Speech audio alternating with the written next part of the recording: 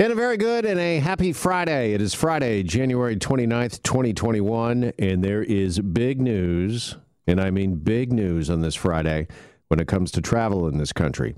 Prime Minister announcing a crackdown on non-essential travel and a bunch of new measures, including the suspension of flights to sunny destinations until the end of April. Here's Justin Trudeau from earlier today. The government and Canada's main airlines have agreed to suspend service to sun destinations right away. Air Canada, WestJet, Sunwing, and Air Transat are cancelling air service to all Caribbean destinations and Mexico starting this Sunday up until April 30th. They will be making arrangements with their customers who are currently on a trip in these regions to organize their return flights. All right, there's the Prime Minister from earlier this morning, and joining us now to unpack all of this is travel expert Marty Firestone, president of Travel Secure. He joins us on Global News Radio 640 Toronto. Marty, good afternoon. Good afternoon. How are you? Well, I'm okay, thanks, Marty. What are the details, first of all, on these airlines essentially being grounded? Just heard the Prime Minister there. Air Canada, WestJet, Sunwing, Air Transat. I mean, have you ever seen a move like this? Never. He actually pulled the trigger today. I never thought he would. He basically shut down March break. There is nobody now that was going Cancun, Puerto Vallarta, anywhere Caribbean that can now travel. So Sunday, January 31st to April 30th, that's it. There is no more travel to sun destinations. Okay. Do we know what that means, by the way? That seems like a bit of a blanket statement, to sunny destinations. It says right now Caribbean and Mexico. So that seems to be one of the sunny destinations. Is there any others at this point? I know of no more. But that's a huge market right there when you think about it. That's taking care of just about, I'm guessing, at least 75% of anyone's sun destination for a March break, short of USA and Florida and all that, of course. I was about to ask you about that. Florida is not part of that? No, absolutely not. It says right now Caribbean and Mexico, so that's what I got to believe at this point. Yeah. Okay. And what do we know about the airlines? Are they being compensated at all for this? I mean, they're going to be out of pocket, obviously. Well, this is what you'll never know that goes behind the scenes. Was there something arranged or some understanding of a bailout or something? You've got to listen to what I'm saying. We have to close down that March break, and this is how we're going to have to do it. So who knows? That's something that may come out later, but at this point, no one's talking. Okay. And what is happening, Marty, with these airlines and their customers that are already at these quote-unquote sunny destinations? Are there any sort of plans being made to get them back before Sunday? There is. I understand the airlines are working with the clients who are already there. But I just, funny enough, got a call from a client I have that's down in Barbados. He says, I have to get back by Sunday, and how do I get my negative PCR test that I need with 72-hour time limit and still be on that plane on Sunday? So someone either hasn't thought this out, or they're going to have to make provisions for individuals to get the negative PCR test to get on the plane. That's going to be a problem. Yeah, and again, we're just trying to sort all of this out, and that is a really good question here. Is that PCR test, is it mandatory after Sunday when this goes into effect? I mean, can you arrive back here, I'm sure there's a lot of people that had another week or two maybe on their vacations but are going to hurry back now. If they get back before Sunday, is the PCR test, do we know, is it still necessary, still mandatory at that point? And what about quarantine? Great question. This is the second part of our discussion really is possibly this 3-day quarantine scenario. Don't know when that's kicking into place because that's key. That is, out of today's announcements, that's even bigger than the other one with respect to anybody traveling back into Canada can only go to 4 airports. That's Vancouver, Toronto, Montreal, and Calgary. And at that point of entry, that's where they need the PCR test given that day. And if it takes 72 hours to come back, you are staying in a hotel of some sort at $2,000 per person. It's mind-boggling, the numbers going on here. Mm-hmm. Now, this PCR test, I'm sorry, do you need one before you board the plane and then you have to get one after you arrive back here? It would appear that way. No one said anything different. And remember, you need one when you got on that plane to leave. So, I mean, this is PCR test galore at 180 a shot in some cases all over the place. You've got a great question there. I don't know now that you're going to have it done the minute you land, whether you still need it to get on the plane in the first place. So that's another one of the unknown questions at this point. All right, and let's delve into this quarantine a little further because, yes, that is also a big piece of news here this afternoon. That and you and I discussed this earlier in the week when it was being rumored and bandied about. It's come to fruition now. You will have to, if you arrive in the country for non-essential travel, you'll have to go to kind of a government-approved hotel at your own cost. That's correct. And it seems the cost he's addressed it being $2,000 a person, which is because the hotel has to gear up staff, cleaning, disinfecting, all that. And he's put a cost of $2,000. It's quite evident it's another de-incentivization to travel. And really, you have to think about all the things that are going down now. And do you really want to be part of this? Yeah, because these hotels, they've got to get up and running as well, right, Marty? I mean, they're part of the lockdown in hotspots like Pearson, the GTA. I think the airport strip, It's going to have every single hotel. If in fact, Doug Ford said there were 30,000 people that came in last week, where are you going to put 30,000 people up in hotels on the airport strip? I have no idea.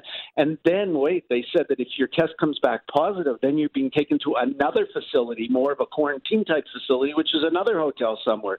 The ones who have the negative test can go home after 3 days, but they are even told that investigative follow-up is going to be stronger than it ever has been before. Yeah, I was going to ask about that as well, because that was part of the announcement today, right? Is after this 3 days, you get your PCR test. If it's negative, they are stepping up. I don't know how to term it other than surveillance, right? To make sure that people are abiding by the quarantine rules, because there's been a lot of talk about that it's been really hit and miss. Yeah, I understand the Prime Minister actually did say that they've hired new investigative procedures like private investigator companies, OPP, local police. They are all going to be on the lookout, I guess, for just someone that is not honoring the rules. All right, and these new rules, they apply, as I understand it, to Marty, to non-essential travel. Do we have a sense or a better sense of what actually constitutes non-essential as opposed to essential travel? Are there strict definitions? No, and I think there has to be really clearly that if it is because you are a first-line worker, an essential service, that's got to be addressed sooner than later. But at the end of the day, the other side of it is I'm just going on a vacation, and that is truly what is non-essential. So, short of visiting a family member who's ill and things like that, I think that the bottom line is if you are just going on a pure vacation, if you're a Canadian snowbird or you are a March break vacationer, you are the one that's non-essential and who it's going to affect greatly. Yeah, tell us a bit more before I let you go, Marty, what you're hearing from clients, customers of yours. I mean, this is all just coming down in the last couple of hours. Are there travelers, obviously, abroad Canadians right now that are really scrambling? Can I tell you, for the majority of the Canadian snowbirds, or my clientele for that matter, their only scrambling is finding out, Marty, can you extend me longer so I can stay down here because I'm not coming back. I'm not coming back to sit in a hotel for 3 days at $2,000. So those ones are just going to say, I'm not going to be part of it. Buy me extra travel insurance so I can stay longer. And the ones who are planning on going away for sure, March break people are saying, you know what, history, I'm not going. I guess he's proved what he wanted to do, and I am no longer going to go on that March break trip. So that's the two effects that are happening right now. Yeah, and the overall effect of the travel industry that, as you well know, has been hurting, obviously, in the airline industry. I mean, obviously, I think a lot of folks in those industries can understand what's going on, particularly with the numbers and the infection rate we see. But again, this is going to be really, really painful for those businesses. What was a dying industry is just taken the official death knell here. This is bad. This is really that March break business was huge. Even in this COVID era, there still would have been thousands that would have traveled. That is officially over now. So that's going to be incredibly problematic. All right, Marty, appreciate the time on this Friday. Thanks for sorting through this with us. My pleasure. Take care. Have a good weekend. You as well. There's our travel expert, Marty Firestone, president of Travel Secure, on these new travel restrictions, travel rules just handed down back in this Friday. And unfortunately, it looks like we've hit another roadblock when it comes to Canada's vaccination program and the rollout. Moderna announcing that they will now ship 20 to 25% less product to us than they promised. That for next month, for February. So we're going to get a quarter less than what was promised by Moderna. And that, of course, is on top of the news of that production delay with Pfizer as they retool their plant. Once again, here's the Prime Minister from earlier today. I want to be clear. We will always share the most accurate information we have, but in the short term, those numbers can fluctuate. But as global production continues to pick up, there will be more stability in the system. And most importantly, this temporary delay doesn't change the fact that we will still receive 2 million doses of the Moderna vaccine as planned before the end of March, as we've been saying for months. And we're joined now by Professor Dion Ailman, who is a pandemic modeling expert at the University of Toronto, and she joins us now here on Global News Radio. Professor, good afternoon. Appreciate you joining us. Hi, thank you for having me. All right, you're somebody who is a numbers person. You crunch the numbers. We just heard the Prime Minister there saying we're still going to get our Moderna supply, and that as production ramps up, we'll get more and more of the vaccine we've been promised. At this point, though, the promise, of course, was a vaccine for anyone who wants one by September. Do you think we need to revise that goal? Well, it's hard to say right now because world production is in flux. As we know with Pfizer, they're retooling their manufacturing plants to produce more and faster. We'll see how much more vaccines roll out from them. Likewise, there are other companies producing vaccines that are expected to get approval soon, like from Johnson & Johnson and AstraZeneca. And if those do get approval, both with the FDA in the U.S. and here in Canada, then that means that production on those could greatly increase, and then we might be able to get any number of vaccines from those places as well. So it's all a little bit of a waiting game to see what ultimate production is going to be. But we can expect that it's only going to increase, and we'll get more and faster as the weeks and months go by. So is Canada's job right now is to make sure that we are ready, do you think, when those vaccines do arrive? I know we had to unfortunately close down that mass vaccination clinic at the convention center last week just because there was no supply of vaccine. But do we need to, obviously, from coast to coast to coast, have these vaccination centers ready to roll so we can maybe hopefully meet that September promise? Yeah, absolutely. Even if we had every vaccine for every person in Canada available on hand right now, it will take time just to get those needles into arms.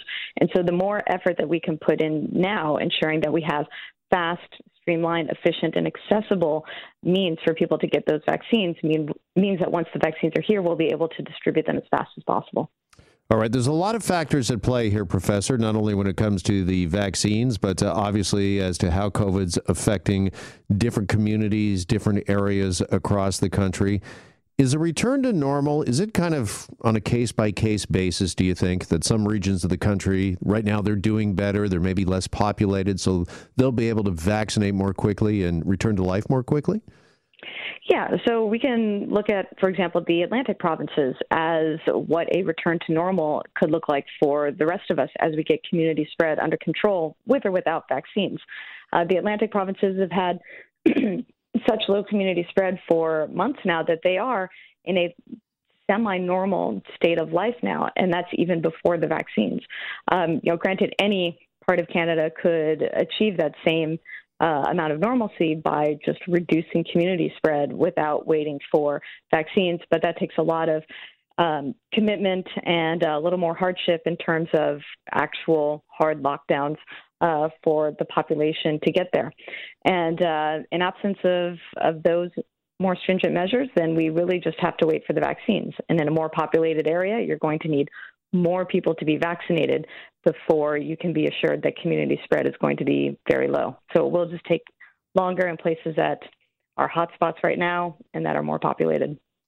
Yeah, Ontario's, you're well aware, released new modeling yesterday in light of the COVID variants that we've now seen, not only in this province, but it's obviously across Canada. How much of a wild card are these variants when it comes to the vaccination rollout and dropping the caseload?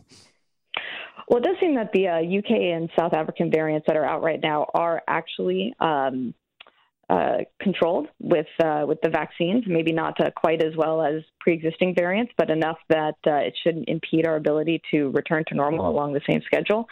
However, the longer it takes us globally to get COVID under control means that there's more opportunity for the virus to mutate and have more and more variants, and it is possible that one of those variants might not be tackled by the current vaccines that we have, which means that we could put ourselves back into a position again where we're having to reevaluate what's going on, how is disease spreading, who's really vulnerable, and what might need to be done to stop the spread. Yeah, is it just a matter of fact that we just don't know what these variants are going to do, that only time will tell? Again, I know we got the modeling yesterday, and modeling gives us those quote-unquote worst-case scenarios, but as it stands right now, we just really don't know how the variants might factor in? Well, for the UK variant, there's definitely been, some analysis on it to show that it's, I think, about 56% more transmissible than pre-existing variants, although not more severe. So that is generally enough information to make some projections that can give us ideas of where we might be. And we saw that with Ontario's modeling yesterday.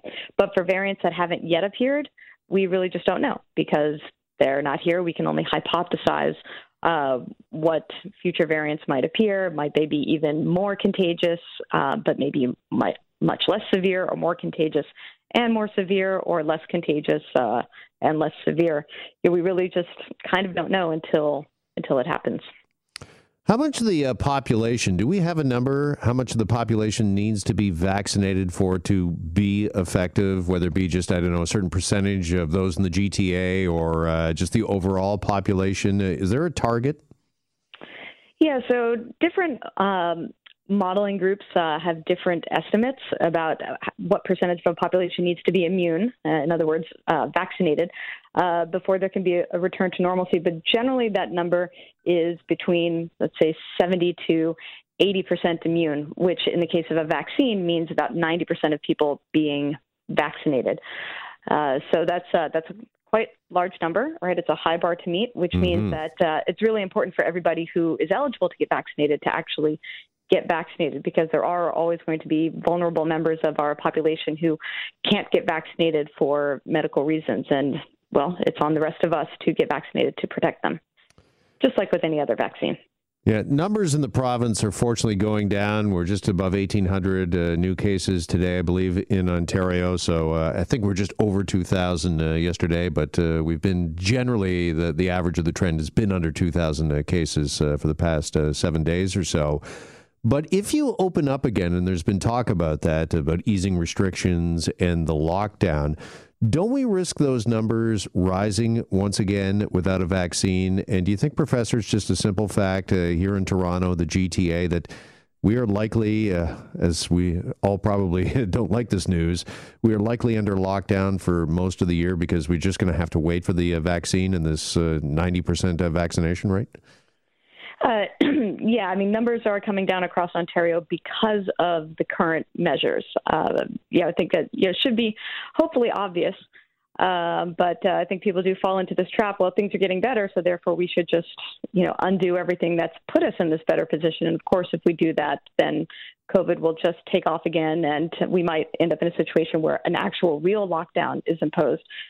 Because I really don't like referring to our current set of restrictions as an actual lockdown, because not that much is actually really forcibly locked down, although it is unfortunate that kids are being held out of school because community spread has gotten so bad that there are questions of kids' safety in schools. But aside from that, restaurants are still open for takeout.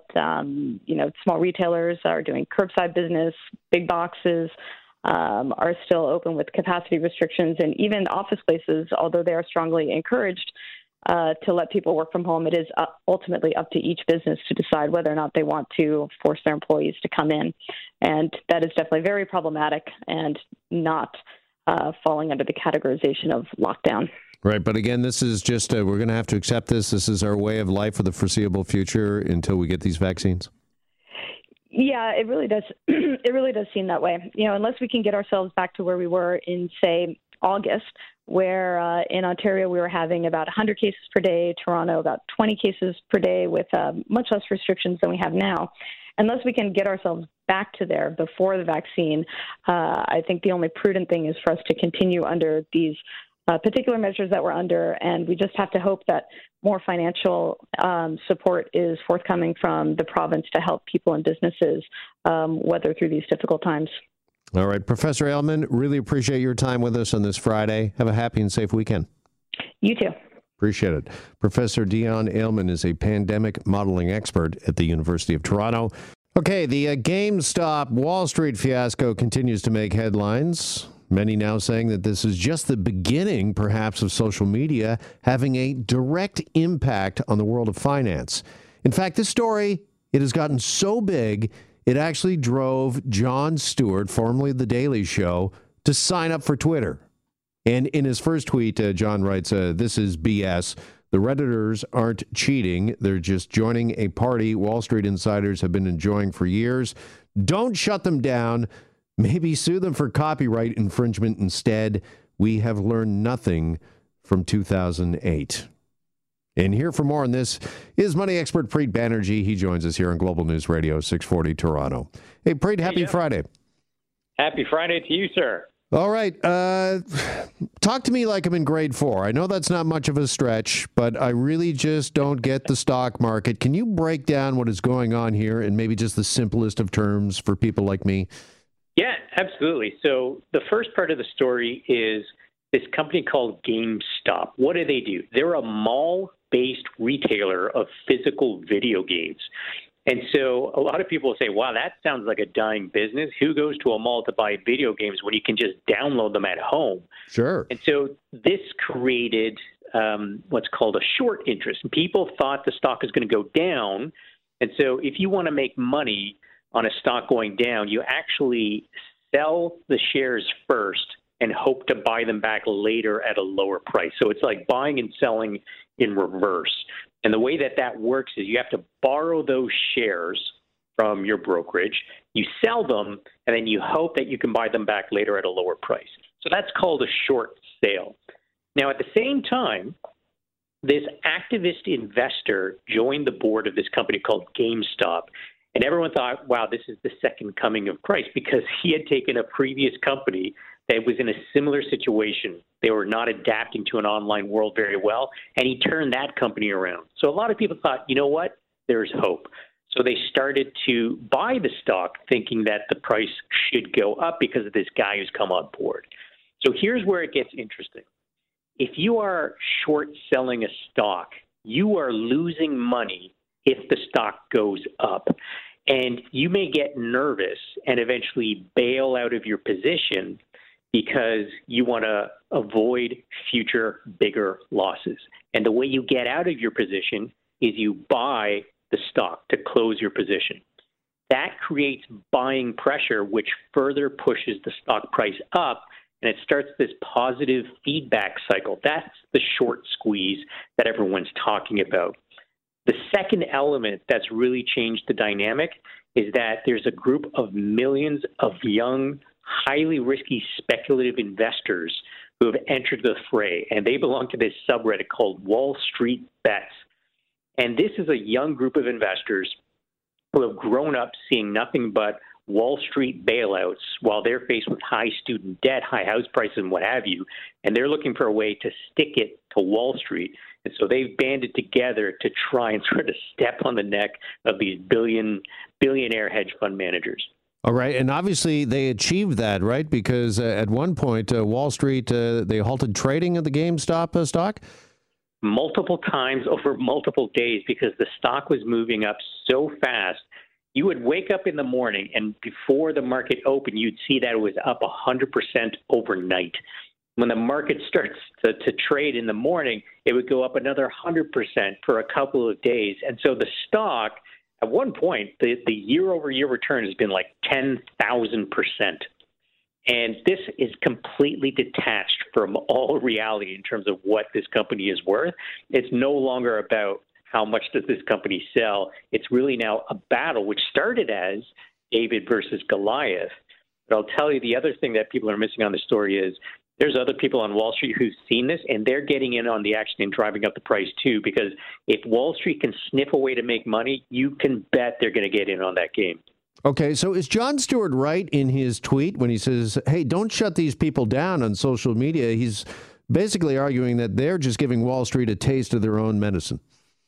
Yeah, that's exactly right. And again, these young investors, again, they grew up seeing Wall Street get bailed out time and time again. And hedge fund managers, they will find different ways to try and make money in the markets, and they can exert a lot of pressure, and they can crush the individual investor, and no one seems to stand up for the little guy. And so people are asking, does it make any sense to try and restrict what's going on? Because at the end of the day, a bunch of young investors who believe that the stock should be worth more than it's trading for, and they're just exercising their opinion by voting with their wallet and buying those shares. There's nothing wrong with that. All right, so how much of a problem, Preet, does Wall Street have, or any stock market, the TSE here in Canada as well? I mean, are we seeing a fundamental shift here, something that the markets weren't prepared for or can deal with, social media's influence on the stock market? Right now, I would say the problem is not that big. It is concentrated into just a few names, and these companies are not particularly big on the stock market. And that's part of the reason why the price can move so much, because they're relatively small fish in a big pond. If this was a company like, the Amazons of the world, you can drive the price of some of the largest companies in the world this much, then you can bet a whole lot of people will be looking at this and saying, hey, there's a bigger problem.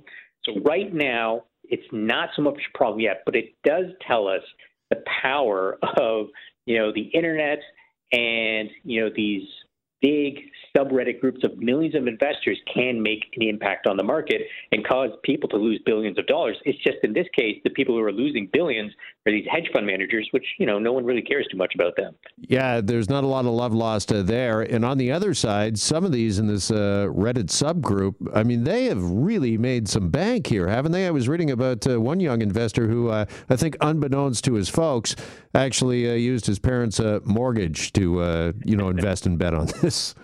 Well, yeah. So remember, the name of this subreddit is Wall Street Bets, and it is littered with these incredibly risky investment strategies, which involve some exotic derivatives and much more speculative investments than just buying and selling shares. They use call options, et cetera.